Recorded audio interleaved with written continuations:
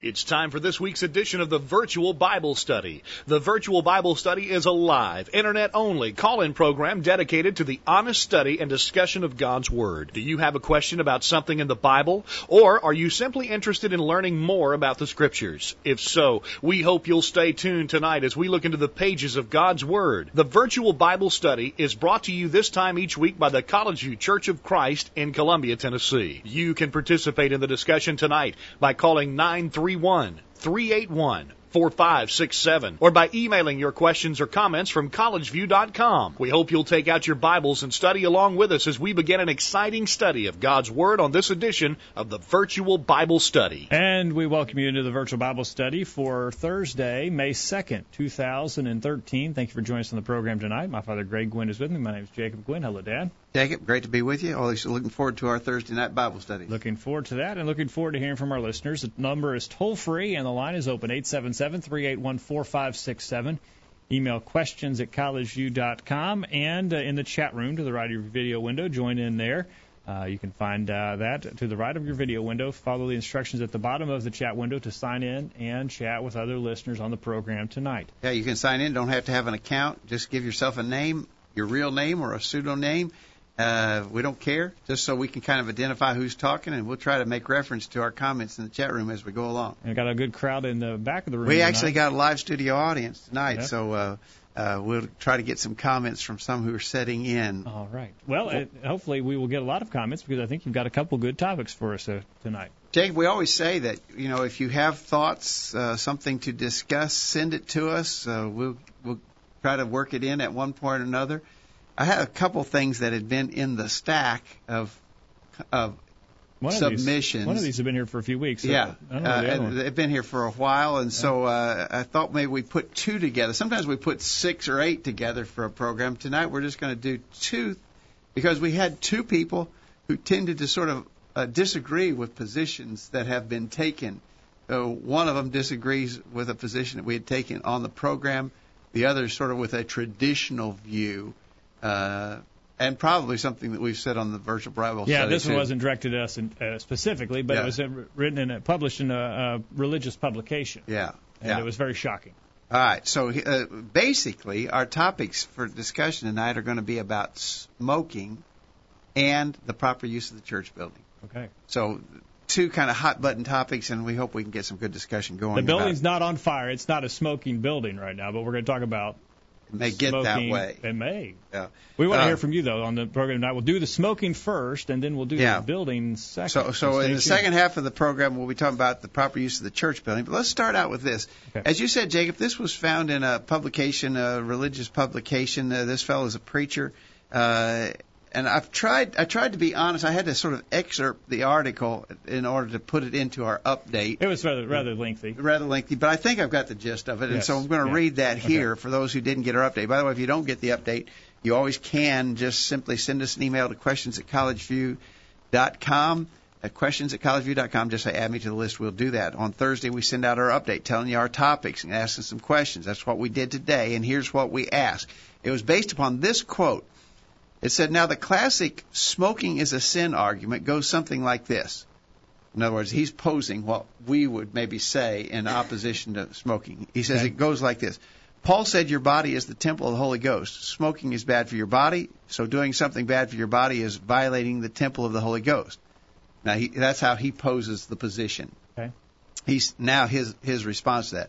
Well, I suppose we might be able to ascribe some small validity to this line of argumentation if we could do away with verse 18. In verse 18, Paul specifically says he is talking about fornication. And not only does he say that, he further specifies that all sins are without the body except fornication, which is the only sin against the body. Having said this, I occasionally have some well-intentioned brothers state that there's a principle here that we should observe. I agree. There is a principle. We not only should observe it, we must, and that principle is flee fornication. Not smoking is not a principle we glean from this passage. We sort of jumped into it. That passage is 1 Corinthians chapter 6. Yeah, we should say that. Again, verse 15. Yeah, 1 Corinthians 6, 15 through 20. The key verses are 19 and 20 in 1 Corinthians 6. Okay. Now he goes on to say, and this has really gotten under his skin, because notice the strong wording here. He says, what is particularly galling is having, or at least attempting to have, this conversation with brethren who are morbidly obese, eat copious quantities of barbecue buffets, and who have no more acquaintance with physical exercise than I do with the lifestyles of the rich and famous. If we're going to condemn smokers for being unhealthy, then why are we not going to condemn our obese and inactive brethren as well? The fact that so many brethren have chosen to twist scriptures to make a passage which Paul tells us deals only and explicitly with sexual sin into a prohibition against a practice, smoking, that didn't even exist in Corinth at the time the passage was written, while refusing to apply the actual teaching of the apostle, demonstrates the ease with which we may slip into substituting our own opinions for Bible doctrines. Okay. I would say that this fellow has painted with a really broad brush. I mean, especially in his applications or conclusions. Well, now he has a problem with this argument, but he goes on and further in the article basically says he doesn't think smoking is a sin. He might, and even implies that at another point in the article that he might smoke sometime in the future. He doesn't now, but he didn't have probably any plans will. to. But it wouldn't be a problem. The implication was that it wouldn't be bad if he did. Okay. So. What about that? So we asked this question, what about this text, 1 Corinthians 6:15 through 20? Mm-hmm. Can it be applied to any sins other than sexual immorality? Okay. Now, I hope our listeners, if you've got your Bibles open, and I hope you will, go to that text, and let me read to you from this is the New American Standard Version, 1 Corinthians 6:19 and 20. Or do you not know that your body is a temple of the Holy Spirit who is in you, whom you have from God, and that you are not your own? For you have been bought with a price. Therefore glorify God in your body. Mm-hmm. Now, for my part, when I use this passage in addressing any number of things, but in particular if I was to use this verse to address smoking, mm-hmm. a lot of people want to key in on that. Your body is the temple of the Holy Spirit, mm-hmm. and therefore you shouldn't do anything to harm your body. I have a little trouble relating to that. I'm just not exactly sure how that. I mean, it just doesn't click with me. I mean, that's not the part of the verse that I think is probably the most powerful. The verse says that I think the part that's easy to understand in that verse is, "You are not your own. You have been bought with a price. So what? Therefore, glorify God in your body." I can understand that. In other words, I belong to God. I was bought with the price paid by Jesus' shed blood. Therefore, it is my purpose for existence to glorify God with my body. In other words, the things I do in my body should be to the glory of God. And smoking is not that. I don't glorify God when I smoke. And so that if I'm using that passage, I'm not keying in on your body as the temple of the Holy Spirit so much as I am the fact that I am not my own, I've been bought with a price, and I'm supposed to use my body to glorify God. Verses 19 and 20 are a generic principle. There is a specific application in verse 18, but if Brent's argumentation is correct, the only way you could glorify God in your body is by not committing fornication, and that simply is not the case. Yeah. He discounts the idea that there's a principle stated there that has broader application. Certainly, nobody is doubting, nobody's disagreeing with the fact that the context immediately is about sexual sin, fornication. Right. It certainly is there. But in lots of passages, we take the concept stated and see how it applies to other things as well. Right. And that's what we're doing with that passage. All right. 877-381-4567. Let us know your thoughts. Questions at collegeview.com. Sign in the chat room and join in with listeners there. We have some listener responses. Lane says he's extremely interested in both topics, but he won't be able to listen to live tonight. All he can say about smoking, he says, is that it is unwise in both financial and health realms, and that it has a negative effect on the Christian's reputation. It is also used as an outlet to get away from troubles. It is unwise in both the health and but you couldn't financial. say it. You can say it's sinful to be unwise. In other words, if it's just unwise, then you could say, well, it's an unwise judgment, but you can make the judgment. Yeah. I think we have to say it's more than unwise. Yeah, I mean, but then when he goes on to talk about a negative effect on the Christian's reputation, well, that has to be taken into consideration. That needs to be taken into consideration. That's an issue. Yeah. Also, when he says it's an outlet to get away from troubles, I think that implies something about the addictive qualities of nicotine, and we'll talk about that a little bit too. Yeah, it's not a sin to be unwise. Yeah. Some could say I'm unwise for leaving the keys in my car when I park it. I actually think that's probably a good thing. Well, it is. If anybody knew what your car was like. Well, my car won't. I have trouble getting the key in and out, so I just leave it. But see, gets worn out. But people do things that are unwise. That's not necessarily sinful if it's unwise. Right. But it is a problem when it harms your reputation and if it is addictive. We got an email from Aaron in Singapore, way over on the other side of the world. We hadn't heard from Aaron in a while. Aaron always has good things to say and always challenges our thinking. We ask, can you apply that passage, 1 Corinthians 6, 19 and 20, to other things besides smoking, to other things besides sexual immorality, like smoking? He said, yes, the principle of the temple applies to things other than fornication. Paul is arguing from a generic principle to a specific application, but not the only application. So when he says in verse 20 that we are bought and should glorify our owner, the application is not limited to avoiding fornication. Avoiding fornication is one way we glorify God, but not the only way. However, my difficulty in applying this principle to smoking is that if we adopt the interpretation that physical damage to the body is sinful, then that principle has nothing to do with fornication, which is not damaging to the body.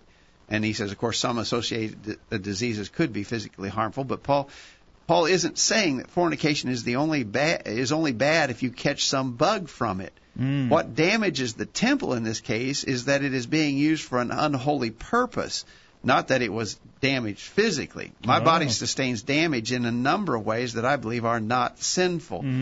So I think Aaron is on the mark there. In other words, what's wrong with fornication is not that it harms the body, because it doesn't necessarily harm the body. Right. What it does, though, is it defiles the temple of the Holy Spirit and does not bring glory to God who owns us. And so I think Aaron is saying about the same thing I was trying to say. Only probably said it better. Well, thank you, Aaron. No comment. Jim in Kentucky. Where in the Bible does it mention that overeating is a sin? I've heard that gluttony is one of the 7 deadly sins, but I cannot read of it in the New Testament. However, let us assume that you're right and that overeating is sinful. How does that help you? How does pointing out that someone else is sinning absolve you of your sin? Besides this, eating is a necessity. God provided for eating to be the way that we restore the body's nutrients. No, smoking is not a necessity. It serves no purpose other than that of forming a habit. He goes on to your question about 1 Corinthians chapter 6. Whereas, yes, the immediate context of 1 Corinthians 6, 15 through 20 is speaking about fornication, but the application is for every sin. The main point that Paul is making is that one's body belongs to God. We are to honor him with our bodies and not engage in any sins. When we become members of the body of Christ, we are partakers of God's fellowship because a purchase price, the blood of Christ, has been paid for our sins. 1 Corinthians 6, verse 20. Because we are bought, we do not have a right to do with our bodies as we please. Yeah, and so he's stressing the same thing, too. So I think that maybe the one who wrote this article has sort of constructed a straw man. Right. That he's trying to pose an argument for us that we don't make. Right. And so he builds this straw man, and then he tears it down. Well, he hasn't accomplished anything, because that's not how we're using that passage. Okay. All right? Good. All right. What about, and Jim talked about this a little bit, what about the second part of that was, well, but before we go to that, what arguments, I wanted to ask, and probably should have asked in our update questions, what arguments are you going to make against smoking, Jacob? Well, there's lots of arguments. I think we're going to use that 1 Corinthians 6, verses 19 and 20. We're not going to use it like this author said we use it. I think we're going to use that text, but what else would we do? What other arguments would we make? Well, we've got the problem of an addiction, and that's very obvious. That we have to be careful of addiction, and as Lane mentioned, and I think in today's day and age, this may not have been as an effective argument 50 or 60 years ago, but in today's society, you've got to look at your reputation, because smoking is frowned on by our society today. 50 or 60 years ago, it was 50. Arthur Haynes is in the room with us tonight. Arthur, 50 or 60 years ago, people who smoked, it was considered a bad thing, wasn't it, even back then? Okay, we got to give Arthur the microphone. There you go. All right. You can just pull it off there, and you just got a manhandle. There you go. All right. Go ahead, Arthur. It's ready for you there. Go ahead. You don't nothing. You're ready. Yeah. Not that I'm all that old, but I've never. Now you can remember 50 years ago. Yeah, I was going to say. I won't say how much older, but anyway, I've never. You won't say how old you were 50 years. Ever thought of it as being a good thing. No. And it's always frowned on, and I can remember just as a child how that I would see those two fingers, just yalla, those two. and to see a person roll that cigarette, he'd just smoke it all the way down till it would burn his fingers, and then blow that smoke out. And so what you're basically saying was even back then you remember it as being a bad thing, and a person's reputation was harmed by the use of tobacco. And I can remember even, too, when I attended this congregation and where they had to break there after classes, and here went, 4 or 5 or whatever, out on the front porch smoke. It just didn't look good. One place where I was years ago, you had to fight your way through a fog of smoke to get in the door in between Bible class and worship, and it was a very bad thing. Look what Paul said there in that very same chapter, in verse 12. He says, all things are lawful unto me, but all things are not expedient. All things are lawful for me, but I will not be brought under the power of any. But I won't be enslaved. Yeah, I had that in my note too. That's 1 Corinthians 6:12 that Arthur just read, where he says, Paul said, I will not be brought under the power of any. And literally, the word there is for bondage or addiction. The Revised Standard Version uses the word enslaved. Well, a person who's addicted to nicotine and smoking tobacco is enslaved. He's in bondage. He's addicted. 1 Corinthians 6, verse 12. Yeah, and the New American Standard Version says, I will not be mastered by anything. Well, the person has become mastered by his use of tobacco. Paul said, contrary-wise, in 1 Corinthians 9, verse 27, I buffet my body, and I make it my slave, lest possibly after I have preached to others, I myself should be disqualified. In other words, he worked to make sure his body was answering to him, not his body answering to some addictive thing. Right. And so I think the addiction thing is big. The reputation thing is big. The influence. We're supposed to be lights in this world. Yes, exactly. Titus 2, verse 8, Paul told Timothy that those are the contrary part ought to be ashamed, having no evil thing to say of us. In our society, especially today, it was even in other times, but especially today, the public sentiment against smoking and the image and reputation that those who smoke carry in our society today is not one that is consistent with a Christian. Philippians 2:16, Paul says that we're in a crooked and perverse nation, among whom ye shine as lights in the world, holding forth the word of life. We're supposed to hold forth the word of life. To anybody any Christian who would try to argue in favor of smoking, I'd just ask it, here's this lost person, and you're going to go try to share the gospel with them. Would you have a lit cigarette in your hand while you're trying to teach them? Or would you realize that you wouldn't do that? If you realize that you wouldn't do that wouldn't be good to do, then you have to think about why would it be good to do it any time. We're overdue for a break. Yeah. We'll get to that on the other side. Kevin in the chat room, he maybe has a verse that talks about secondhand smoke. He says, when Mount Sinai smoked, the people moved it away. Should we do the same with a smoker? He references Exodus 20, verse 8. They saw that the mountain was smoking, and when the people saw it, they removed and stood afar off. Maybe so. I like to practice that myself. Maybe so. All right, when we get back, we want to take this question about overeating. In other words, I may smoke, but you're fat. So what? That's basically the argument that the author's making in this article, and we'll deal with that when we get back. What about it? Overeating, and how does that compare to smoking? Let us know your thoughts. 877-381-4567. Don't go anywhere. We'll continue right after this.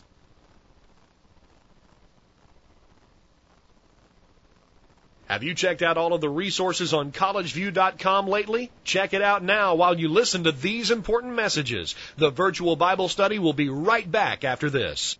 Do you remember when the emphasis of the work of the church was on teaching the gospel, converting the lost, and strengthening the saints? Can you recall good old-fashioned gospel preaching that appealed to the Bible as the sole and final authority in all religious matters? Are you tired of seeing churches that seem much more interested in social events and entertainment than in simply following the New Testament pattern? Would you love to hear lessons from the pulpit like you used to hear? Do you want to find a church that is still doing things the way you remember from years ago? If these things describe the way you are feeling, please visit the College View Church of Christ. Here's some quotes worth pondering.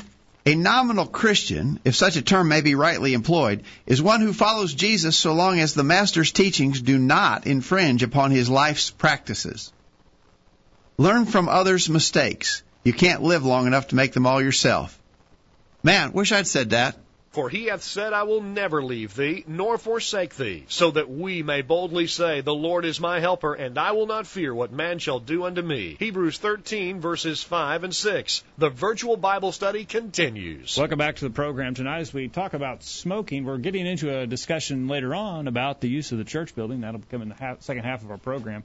But we're talking about smoking now, addressing an article written by a gentleman named Brent, where he says you can't use 1 Corinthians chapter 6, verses 18 through 20 to condemn smoking. And he says there's nothing wrong with smoking. Yeah, but he said it's particularly galling to have this conversation with brethren about smoking when they are morbidly obese, eat copious quantities of barbecue buffets, and who have no more acquaintance with physical exercise than I do with the lifestyles of the rich and famous. If you're going to condemn smokers for being unhealthy, then why are we not going to condemn our obese and inactive brethren? Well, again, he's basing that, in other words, he's basically attacking us for teaching against smoking and basing his whole proposition on the fact that we say the reason it's wrong to smoke is because it's harmful to the body.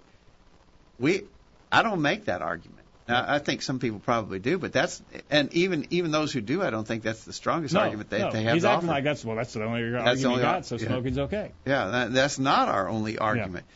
But what about the idea? So can we say that overeating is a sin? I don't know. I noticed in Jim's email from Kentucky, he said he asked the question, where does it say? Where does the Bible mention that overeating is a sin? I've heard that gluttony is one of the 7 deadly sins, but I can't read of it in the New Testament. I think probably you can get close to it in the New Testament. Sure. In Luke chapter 7, verses 31 through 34, Jesus' enemies were attacking and criticizing him, and they said, Behold, a gluttonous man and a wine-bibber, a friend of publicans and sinners. Now, those were false charges, of course. Jesus was not a gluttonous man or a wine-bibber, but that's what they said about him. But they were saying that to try and say there was something wrong with him. Mm-hmm. And so, in other words, it was understood in New Testament times that gluttony was a sign of sinfulness. Yes. So I would probably argue that, and certainly it would indicate a wrong sense of priorities. Jesus said in Luke chapter 12, beginning verse 22, Take no thought for your life what ye shall eat, neither for the body what ye shall put on. The life is more than meat, and the body is more than raiment. John 6, verse 27, Jesus said, Labor not for the meat which perisheth, but for the meat which endures to eternal life. Yep. So I would say you could probably come close. I mean, maybe you could quibble that it's never specifically stated. Gluttony's never specifically stated as a sin in the New Testament. But whether it is or not is not the issue. We're also commanded to be sober, to have self-control. Self-discipline. I think that, and self-discipline. And I think that would be another area where you'd have to ask yourself, am I practicing self-control if this is a problem? Yeah, you're exactly right. Okay. But the question is, and Jim said this in his email, what if we were to grant, without argument, that gluttony is a sin?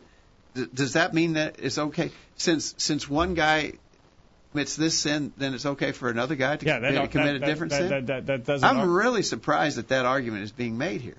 Right. That doesn't prove anything. 2 Corinthians chapter 10, verse 12, Paul tells us if we compare ourselves among ourselves, we are not wise. And I think that's what Brent is doing here with this argument. He hasn't proven that one thing is right because he shows that something else is sinful. Yeah. Let's read. In our chat room tonight, Jack says we must keep our bodies under control. It's not just smoking. I know we all agree that overeating is also not good for our bodies. We have so many health issues as a result of overeating. Many of the same things we say about smoking we can say about overeating. Jesus in Luke 12 verse 15 said to be on your guard against every form of greed. Webster defines greedy as having a driving appetite for food or drink and wanting more than one needs or more than one's fair share, as of food or wealth. The Hebrew word for glutton meant belly, so being greedy for food is as dangerous as smoking. Kevin in Hot Springs, Arkansas, but I myself have discussed obesity with brethren who need to hear about it. So the premise of the person asking the question assumes that no one confronts the sin of gluttony the same as smoking. However, I, for one, am consistent in my application of going to my brother. Mike in the chat room says, seems to be another straw man argument from Brent. Smoking is okay because gluttony or overeating is? So, there you go. Yeah, I think that's right. Again, I would go to what we were saying. There are things that we do that are potentially dangerous to our body that are not sinful. For instance, driving a car is a pretty dangerous proposition. It is. And people get hurt and killed driving cars. Yeah. So should we not drive in a car because there's the potential to harm our body? Right. No, we don't make that argument. Right. So, again, I'm not. My argument against smoking is not that it harms the body, although it clearly does, and overeating clearly does too. But that's not what the Bible is addressing here. The Bible doesn't say don't do anything that would potentially harm your body. I go out in the yard. I go out in the yard from time to time, and I use, maybe I'm doing a lot of work, and I get blisters. You shouldn't have done that. You hurt your body. Hurt my body. See, I don't think that's a fair argument. Right. And that's probably misguided for us to hone in on that when the argument is we're supposed to glorify God with our body.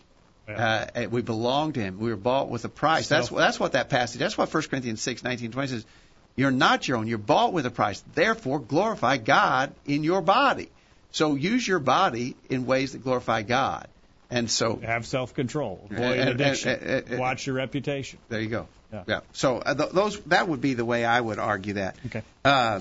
Aaron in Singapore says one problem does not justify another. In other words, the smoker points to the fat guy and he says, "Since you're fat, it's okay for me to smoke." No, he says one problem doesn't justify another.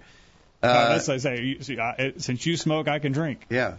Yeah, or you smoke, I can fornicate. Yeah. Why not? Yeah. He says, though it would be fair to point out that if a preacher were targeting one sin and ignoring another of the same kind, the answer to this brother's question is that we ought to condemn gluttony. I will say obesity because one may be overweight.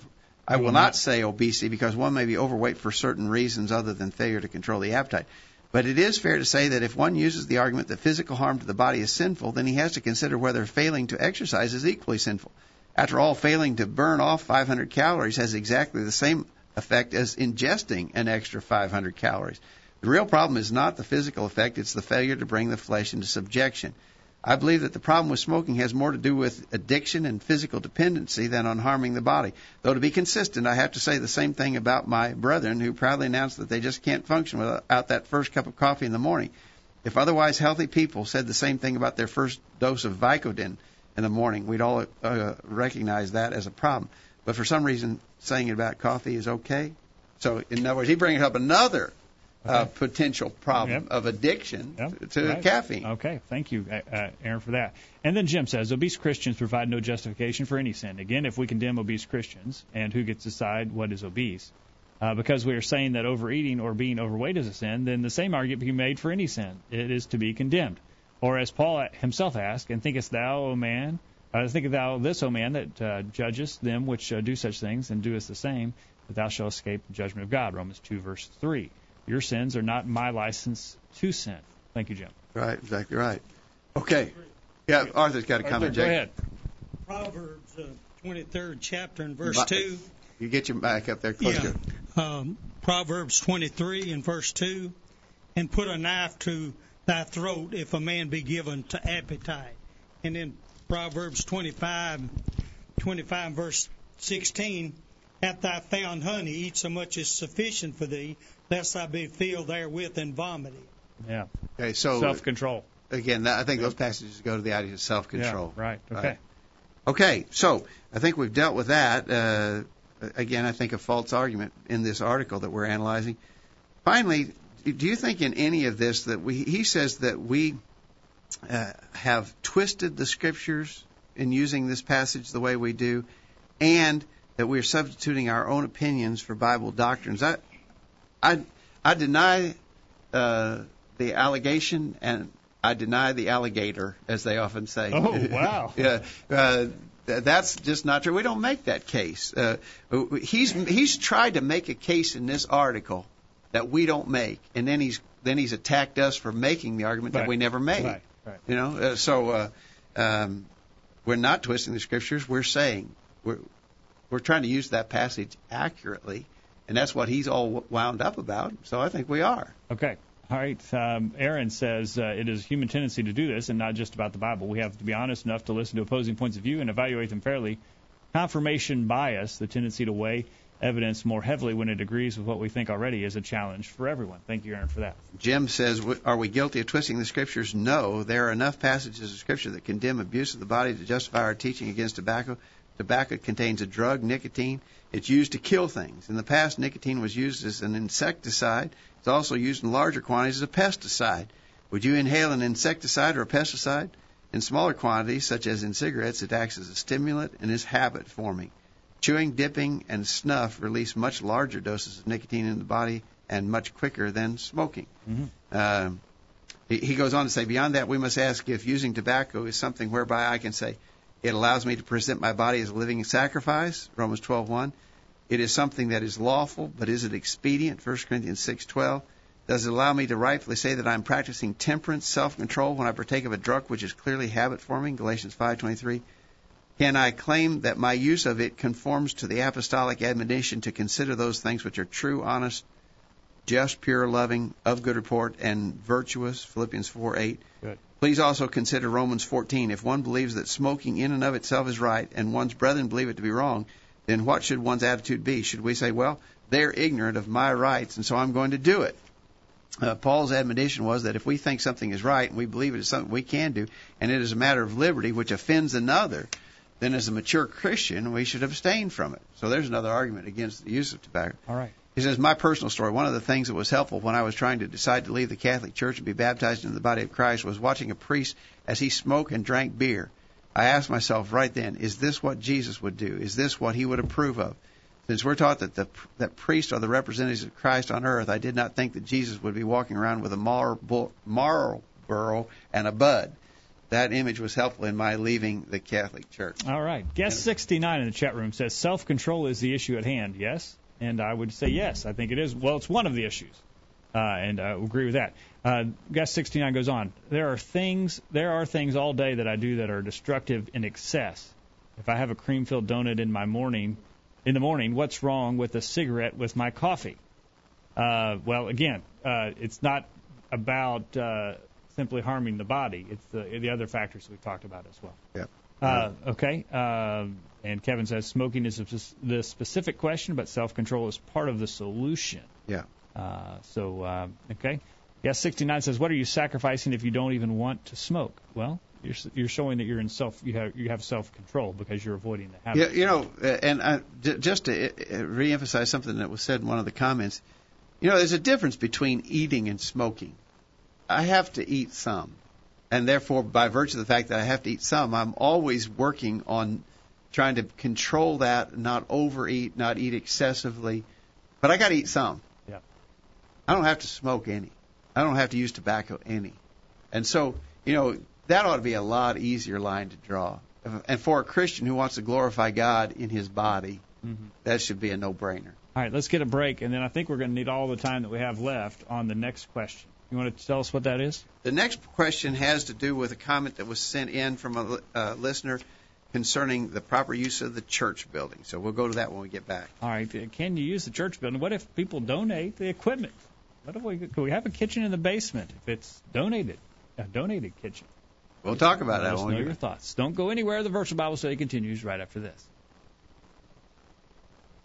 Now you can listen to a podcast of a recent sermon every week. Find out more at collegeview.com. There's more of the Virtual Bible Study right after these important messages. This is Greg Gwynn with this week's bullet point. Who can deny the importance of reading the Bible? It is the inspired Word of God, 2 Timothy 3, verses 16 and 17. It's the light to guide us in this life, Psalms 118, verse 105. It's the standard by which we will be judged, John 12, verse 48. And it is able to save our souls, James 1, verse 21. And so for most of us, the question is not, should we read the Bible? We know that we should. But in all honesty, we have to admit that we don't read it as often or as thoroughly as we should. The reality of this situation reflects a basic problem of our attitude. Too often, the few moments that we do spend in study of God's Word are prompted from an I have to viewpoint, when in reality we'll never be very good Bible students until we can approach this study with an I want to attitude. Someone has suggested that the Bible should be read in much the same way you might read a love letter. Did anyone ever have to force you to read a love letter? Of course not. When such a letter arrives in the mail, you tear open the envelope and quickly read through the letter to get the main ideas. But then, before laying the letter aside, you read it again, this time more slowly, hoping to get even more meaning. You'll probably read the letter again several times, pondering carefully over every word before finally putting it away in some special place to be saved. Why all the interest in this letter? Because it's from someone you love. Now, have you ever thought about the Bible in that same way? Surely it will affect your attitude toward this love letter from God. Paul told Timothy in 1 Timothy 4, verse 13, "Till I come, give attendance to reading, to exhortation, to doctrine." That's this week's bullet point. Think about it. Hello, I'm Nick Law from Jennings, Florida. I love to listen to the virtual Bible study and hear God's Word taught every Thursday night. And whatsoever ye do in word or deed, do all in the name of the Lord Jesus, giving thanks to God and the Father by Him. Colossians 3:17. Now, back to the program. We're back on the program tonight. We'll remind you the program is brought to you by the College of Church of Christ in Columbia, Tennessee. Find out more about us by visiting our website, thevirtualbiblestudy.com, and we welcome your questions or comments anytime at questions@collegeview.com. Wrapping up a discussion about smoking. Going to get on to this question about eating in the church building. Guest 69 in the chat room continue to make some arguments about eating things that are harmful. Again, we're not making that argument against smoking. Some may, but we haven't made that argument tonight, and so we won't talk about that. I guess we just want to be clear. We're not. That's not the argument we're using against smoking. We have a lot of other arguments that we've made and we presented that would condemn smoking. Okay, let's move. We need, as you said, Jacob, we need our time to go this other direction. We had an email that was sent in to us, someone who had listened to a past program we did about the authority for the church building and its proper uses. And here's what he said. He said, and he was very congenial, and he commended the program. But he said, I would agree that we do need to be careful in how we use the building, but always remembering that that's exactly what it is. That is a building. Mm-hmm. Where I attend, we have a basement with a sink, fridge, and stove, items that were donated for the use of all. Baby showers and wedding anniversaries as well as funeral dinners have been held there. It's also used as a polling place. I would agree to build such a space would not be using the Lord's money wisely. We had the room. The needed items were donated. We do have a dinner after services once a month, a potluck. No money from the treasury is used on any of these things. We have several examples of brethren, and then he goes on. He says, we have several examples of brethren eating together. In other words, he's talking about in the Scriptures. So are we saying there is something special with the building? We know that the church is the people, not the building. If it's wrong to eat together in this non-special building, then it's wrong to eat together anywhere. Would it not be? He's asking the question. He's making a statement and asking if we would believe that. Those of the first century, when they met in each other's homes, do you suppose that there were any food preparation areas there? All right, so I think I can answer this argument from Jeff. Let's assume, Jeff, that you have a unfinished basement at your house, and I want to bring a television. I'll donate the television, and I want to have people over to your house, Jeff, on Friday night, and we're going to watch an X-rated movie in your basement. And drink beer. You've already got the basement, Jeff. I don't want you to spend any more money. You don't have to paint the walls. You don't have to put down any carpet. You don't have to do anything. Just let us in there. I'm gonna donate the television and the DVD, whatever it is. And we're gonna watch X-rated movies, and you're gonna donate the refrigerator to keep the beer cold. Yeah. And we'll drink beer and watch X-rated movies in your basement. Well, he's not involved, I guess. I mean, he's not involved. No, in other words, on what basis would Jeff? Obviously, you're being facetious, but the point of it is. Yeah. By Jeff allowing that to take place in his basement, he would be a participant whether he spent any money or not. Right. And that is exactly the point. And you've illustrated it very well. In other words, he's not going to let that be. He's not going to let that happen in his house because that's not what his house is for. Right. His house is not for such things as that. It's not what it was. Even though that space was there, and even though the items were donated. The fact of the matter is that his allowing it to take place there indicates that he is condoning it. Let's do something else. In a court of law, let's say Jeff has the basement. I'm going to donate the fluorescent lights. You're going to donate the potting soil in the pots, and we're going to grow marijuana in Jeff's basement. He's not spent any money. He's not done anything. We're growing marijuana in Jeff's basement. the FBI comes, raids Jeff's house, Jeff will be going to jail. And Jeff can go to court and say, listen, I didn't buy those pots and the potting soil, and I didn't plant the marijuana. And the judge is going to throw him in jail still because as an accessory. He's an accessory. Yeah, all right. Exactly right. But now that doesn't prove the point, but it does show that the scenario that Jeff has presented does not make the activity acceptable just because. I think you've done it excellent. Okay. We asked that question: we had the room and the needed items were donated, make it all right to use the church building for baby showers, wedding anniversaries, and so forth. And I think that's only one part of the discussion. That's only one part of it. Let's see what some of others have said. Aaron in Singapore says, no, that does not make it all right. Discussions about this topic focus too often on money, which leads to the "but what if it's free" argument. But it's not about the money. It's about the principle of authority. When we talk about expediency, the principle is that the church may provide expedient means for any activity that the church is authorized to undertake. But the reverse is also true. The church may not provide expedient means for any activity that the church is not authorized to undertake. Mm-hmm.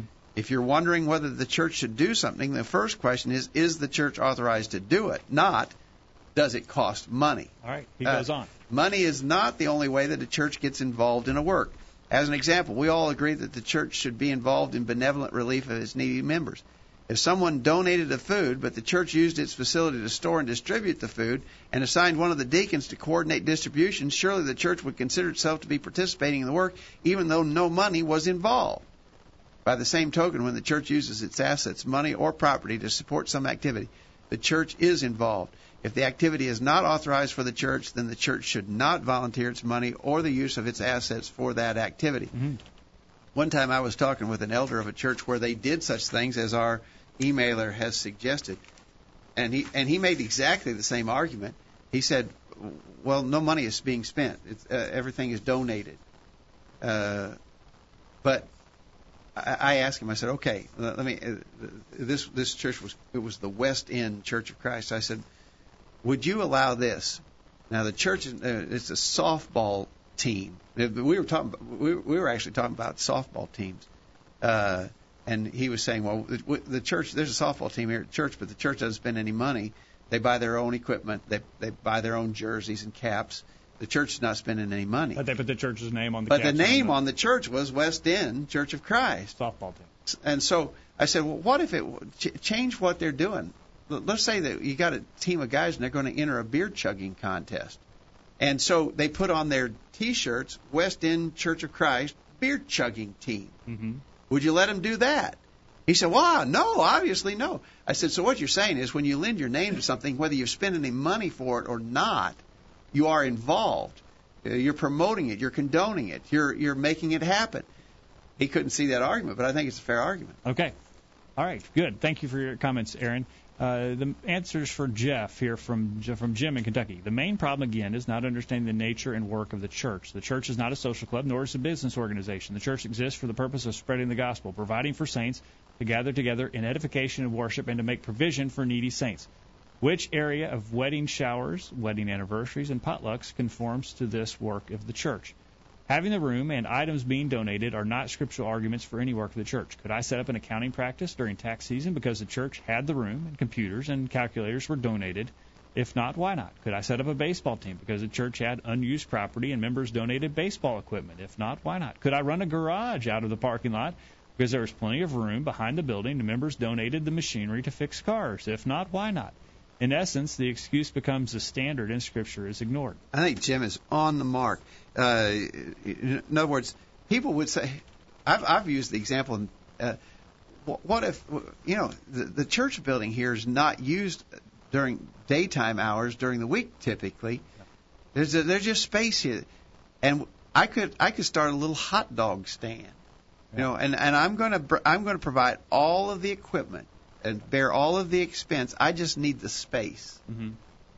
Can I do it? Well, everybody would say, no, you can't do that. Well, it's the same principle. All right. As Aaron and as Jim have illustrated for us here, the issue is not whether or not the church is spending money.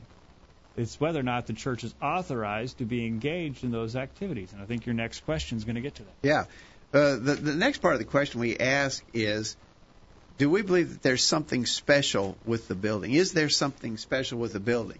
And oh, we've got a comment. We've got a live comment. Go ahead, We're Dan. not used to taking those too much. Yeah, I wanted to comment about something that Jeff had said. He said, I would agree to build such a place would not be using the Lord's money wisely. So he says right there, to take the Lord's money and to actually build a place to have those kind of functions would not be using the Lord's money wisely. Well, what's the difference of him using something that they already have in place?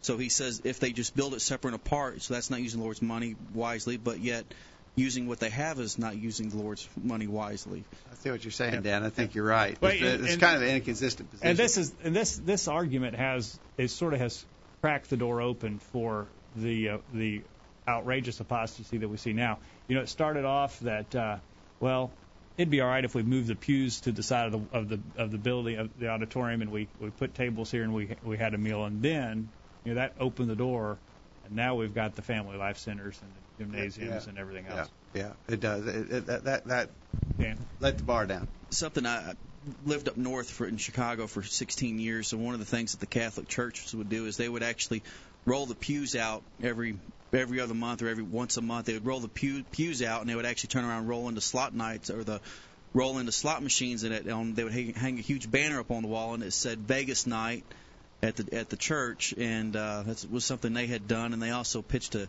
real big tent out in the front yard and would have a stakes with signs up that would say beer night, all right there in the church building. So you're right, Dan. There's just no limit to what some will do. What about this concept though? How are we doing on time, Jake? We need to take let's take a break, and let's take our last break. We got to have 5 minutes for each. When we get back, I want to talk about this assumption that we think the argument, let's say it that way, the argument that's made that we think the church building is special. Actually, we do. And we'll talk about that. Okay. All right. We're going to go to the break, and we get back. We'll go to the top of the hour. Don't go anywhere. The Virtual Bible Study continues right after this. After these important messages, we'll be back to take your comments. Email them during this break. Do you remember a time when no one had ever heard of a church with a family life center or a gymnasium? Can you think back to a time when good brethren would have been outraged to see a church budget overloaded with kitchen equipment and supplies, athletic equipment, and buses to carry kids to amusement parks? Are you concerned because the church you're attending has gotten all wrapped up in things that you know should not even be a part of the work of the church? Would you like to find a congregation that is committed to simply doing Bible things in Bible ways? If so, please visit the College U Church of Christ. Come see for yourself. We're tracking the trends on the Virtual Bible Study. A newly released study by the Organization for Economic Cooperation and Development found that 25.8% of American children live in single-parent homes. That number is particularly troubling when considering that of the 26 other countries surveyed, the average was only 14.9%. Among African Americans, the rate was much worse. 72% of black children grow up in single-parent homes. No-fault divorce and social welfare policies are among the possible explanations for the high rates of single-parent homes in the U.S. That information is via World Magazine. The Word of God says in Ephesians 6, verse 4, "And ye fathers, provoke not your children to wrath, but bring them up in the nurture and admonition of the Lord." Use your internet connection for something good. Listen to the Virtual Bible Study every week. Now, back to the program. Welcome back to the program tonight. We're going to the top of the hour talking about, we're going to talk now, or continue our discussion about the church building. You asked the question before the break, is the church building special? What do you think? This is some kind of holy shrine or something? Yeah, and he said, we should be careful about how we use the building, but always remember that's what it is. It's just a building. It's and then he uses the expression, it's a non-special building. Actually, it is a special building. It's a building that was provided for a specific special purpose. Yes. There are several things that we do here in the church building, but they're all related to spiritual activities, worship, Bible study, teaching, and so forth. My wife has that idea about her kitchen sink. If I come in all nasty and filthy, she tells me that I should not wash my hands in that kitchen sink. Now, she doesn't think it's some kind of holy shrine or anything like that, but that's not what the kitchen sink is for. You go in there and use that mud sink for that. Don't be using my kitchen sink for that. Oh. Same thing. Or back to the example you had about a guy, we're going to bring the big screen TV and the refrigerator for cold beer, and we're going to watch X-ray movies and drink cold beer in your basement. Right. You say no? What's the matter? You think your house is something special? Yeah, this is just an old dirty basement. It's just a house. What's the deal? Well, the fact of the matter is it's my house, and it wasn't provided for the purpose of you coming over there to watch dirty movies and drink beer. Right. In other words, it is just a house, but it's a house that was provided by me for specific purposes that do not include you watching dirty movies and drinking beer in my basement. All right. And that's what we're saying about the church building. We understand it's just a building of brick and mortar and stick and paint, but it was provided for specific and authorized purposes, and that's the question. We're not saying it's sacred like the temple in the Old Testament was sacred or sanctified, but it is a building provided for specified purposes. We only have authority to use it for the purposes that it was specified to use. All right. Let us know your thoughts quickly. We have time to take your thoughts. And the chat room is still going about the smoking issue. We should have probably done this for the whole hour. They haven't switched to our catch up with us, guys. Come on, you're going to have to catch up. We need some help here. Then Jeff, in his note to us, said, if it's wrong to eat together in the non-special building, then he says it's wrong to eat together anywhere. Now, how does that follow? I mean, to me, there's a logical disconnect there.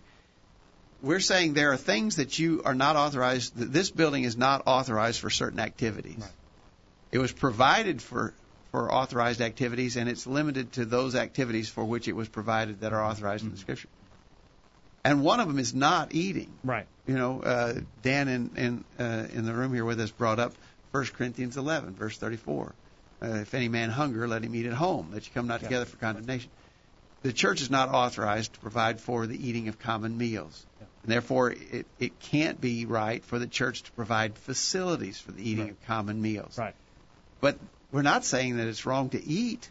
And we're not saying it's wrong to eat together. Yeah, that argument. I don't even understand that. Right. Yeah. There's a guy from work who likes to come to my house and shoot guns. We've shot guns together at my house before. But it would get us both fired if we went to the office and shot guns. We're not authorized to shoot guns at the office, but we can shoot guns at my house, away from that setting. And the same is true with this. The church would have to be authorized to organize such an event like that. We don't see that authorization. We do see, however, the individuals being authorized to engage in those activities. In fact, being commanded to do so. Okay. Finally, the last part of this question. He said, now let me read this part of the quote. Those of the first century, when they met in each other's homes, do you suppose that there were any food preparation areas there? Now, I've heard this argument made before, too. In other words, to try and justify churches building elaborate kitchens and dining halls, the argument is made, well, in the first century, they didn't have church buildings. They met in private homes. Well, we know they did meet in private homes, not exclusively. We know they met in other facilities as well. But we're not arguing the case. They certainly did meet in private homes. Right. Well, in private homes, food is prepared and eaten there. Right. And therefore, since that's where they were meeting in private homes and food was prepared and eaten there, then we can prepare food and eat in the church building because that's where we're meeting. Well, that opens the door to a lot of other things. What if the home was the home of someone who worked on chariots? In the back room of that house, he had tools for working on chariots. Does that mean, well, since he worked on chariots in the home where the church in the first century met, that we could have a chariot repair shop or an automobile repair shop in the back of the church building? You see, you're opening the door for all kinds of things. One of my favorite passages is in Acts 2 and verse 46, in the very beginning of the church. They continued daily with one accord in the temple. That wasn't a private home. That's right, yeah. But they continued daily with one accord in the temple. Mm-hmm. Get that? And then they were breaking bread from home to home or in the house. In their homes, they were eating their bread. What does it say? They received their meat with gladness and singleness of heart. Right. Yeah. They was in the temple, but they eat at home. I tell you, this argument I think is a very extremely weak argument. There are a lot of things that we do in our homes. In other words, in those private homes, I don't want to be too indelicate here, but I got to make this point. In the first century, when they met in private homes, we know they did meet in private homes sometimes. Mm-hmm. Yes, there was no doubt food prepared in those homes, and eating took place in those homes. There were other things that took place. Again, I don't want to be too indelicate, but do you suppose that intimate relations between husbands and wives took place in those private homes as well? So the fact that intimate relations between husbands and wives took place in the private homes, where at other times the church met for their assemblies, would that argue that if the fact that they prepared food in those homes means we can prepare and eat food in the church building, would that mean that in the church building then we could have husbands and wives engaged in intimate relationship? I mean, if it proves one thing, it proves everything, and nobody wants to go there. I mean, I just think that's just such a weak and illogical argument. John is. Oh, go ahead, Arthur. And when you think about it, really, whose money bought your house? Whose money was it? Who's paying for your house? It's your money. It's your home. What money was used to build this building? Was it not the Lord's money? Why shouldn't it be used for what He wants it to be used for? I think that's right. But back to this question: when they met in private homes, does that what could take place in a private home? Is that directly parallel to what can take place in a church building? No, it's totally different. All right, quickly, John says. Is it the seemingly innocent usage? It is the seemingly innocent uses, such as potlucks in the building, which have led to the rise of churches becoming the source of social functions. The argument isn't really about eating in a church building. He eats in his office. Mothers feed their babies during worship. People with diabetes bring snacks to keep their blood sugar balanced. It's about turning the purpose of the church into that of a social organization, and that is the point. Where is the authority for that? We have authority for the church to be engaged in evangelizing the lost, edifying the saved, and being benevolent towards saints who have physical needs. We can find all three of those works authorized. Beyond that, we have no authority for the church to act. And if we say, well, we're going to go without authority here, then you have opened the door and you can go in any direction that you want to go, and churches have done that today. All right, real quickly, we've got to go to our emails. Lane wrote in, and I think he was a little confused on the subject. Hopefully we cleared it up for him. He says, as for the building, well, that's an issue in and of itself, since nowhere does it speak of authority to buy a church building in the New Testament. That's wrong. I disagree. It does. We can own church buildings. I think we have a whole program on that. Yeah. My conclusion is that it's simply a building that was built or bought or rented by Christians for Christians. Now, are there biblical restrictions to what can and can't go on in the building? Well, sure, just like there are restrictions on what can and cannot go on in your home. For instance, drinking, fornication, pornography, swearing, and so forth. But since the building is nothing more than a mere meeting place, it seems fitting that each congregation may deem what is and is not allowed within the said space. No, I disagree with that, because, again, it goes to what the church is authorized to do. In other words, if a church met at a family's barn to worship, do they have to meet somewhere else to eat a meal together or spend time conversing once the worship period is over? No, obviously not. If you're eating dinner with saints somewhere and for whatever reason you all decide to praise God in song and worship Him, do you have to leave that building to do so since you were eating there? No. And again, that totally misses the point we're trying to make there. And Lane, along those points about the church building, check out the archives for the March 10th, 2011 program, The Authority for the Church Building and Its Use. All right. Again, it's about what the church is authorized to engage in, and what the church is authorized to act in as a church, not as individuals. Aaron says, the issue is not can any food be consumed in the same place where worship occurs, though I understand how some people might think that based upon the arguments we sometimes hear. The issue is, can the church offer its facilities in support of this activity? I can offer my own facilities for a number of purposes that would not be suitable for the church to support. Exactly right. All right, and Jim in Kentucky tonight says the question is about eating together. It is not wrong for brethren to eat together. It is wrong for brethren to eat together as a function of the church. No one is saying that brethren cannot eat together, and that has never been the point. It is making the eating together a function of the church, which is wrong. Paul clearly condemns this concept of brethren coming together as the church in order to have a common meal, 1 Corinthians 11:20 through 22 and verse 34. However, let us be clear, the church can provide food for its members, as was done in Acts 6:1 and 2, if they are widows, and it is decided that the church is to make a meal for them. That is another discussion entirely. And he says the church meeting in private homes. Again, the question is not about eating, but eating a common meal as a function of the body of Christ. People slept in their homes. Does that mean we may treat the building as a hotel? People got dressed in their homes. Does that mean the church can provide a tailoring or dry cleaning business? If not, why not? I agree. All right. We're Well, out of time, we are Dave. out of time, and we've got a lot of comments in here. Jack has been sending in quite a few, and don't have time to get to those. And lots of good discussion. We missed a whole program's worth of discussion about smoking as they continued to talk in the background over us for this latter half of the program. But a good discussion there.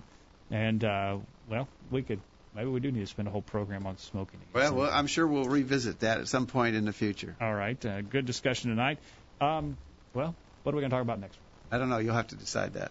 Oh, you're gone next week. Yeah. Oh, well, nobody's going to be here now. That I know that. Thanks for letting the cat out of the bag. Well, a good discussion tonight. Thank you to Larry for being behind the controls, and for Dan and Arthur and Joseph for being here to help out with the discussion as well. We had a good night tonight. Joseph, young Joseph, who's Dan's son and with us tonight, was baptized earlier this evening, so we're rejoicing in that. Very good for that. All right. Well, Dad, thank you for your time tonight. Thanks, Jacob. Thank you for being here, and hope you benefited from your study and discussion of God's Word with us tonight. Hope you make plans to be back here this time next week for another edition of the Virtual Bible Study. In the meantime, we encourage you to put God first in your life, study His inspired Word of the Bible, and live by it every day. You'll never regret it.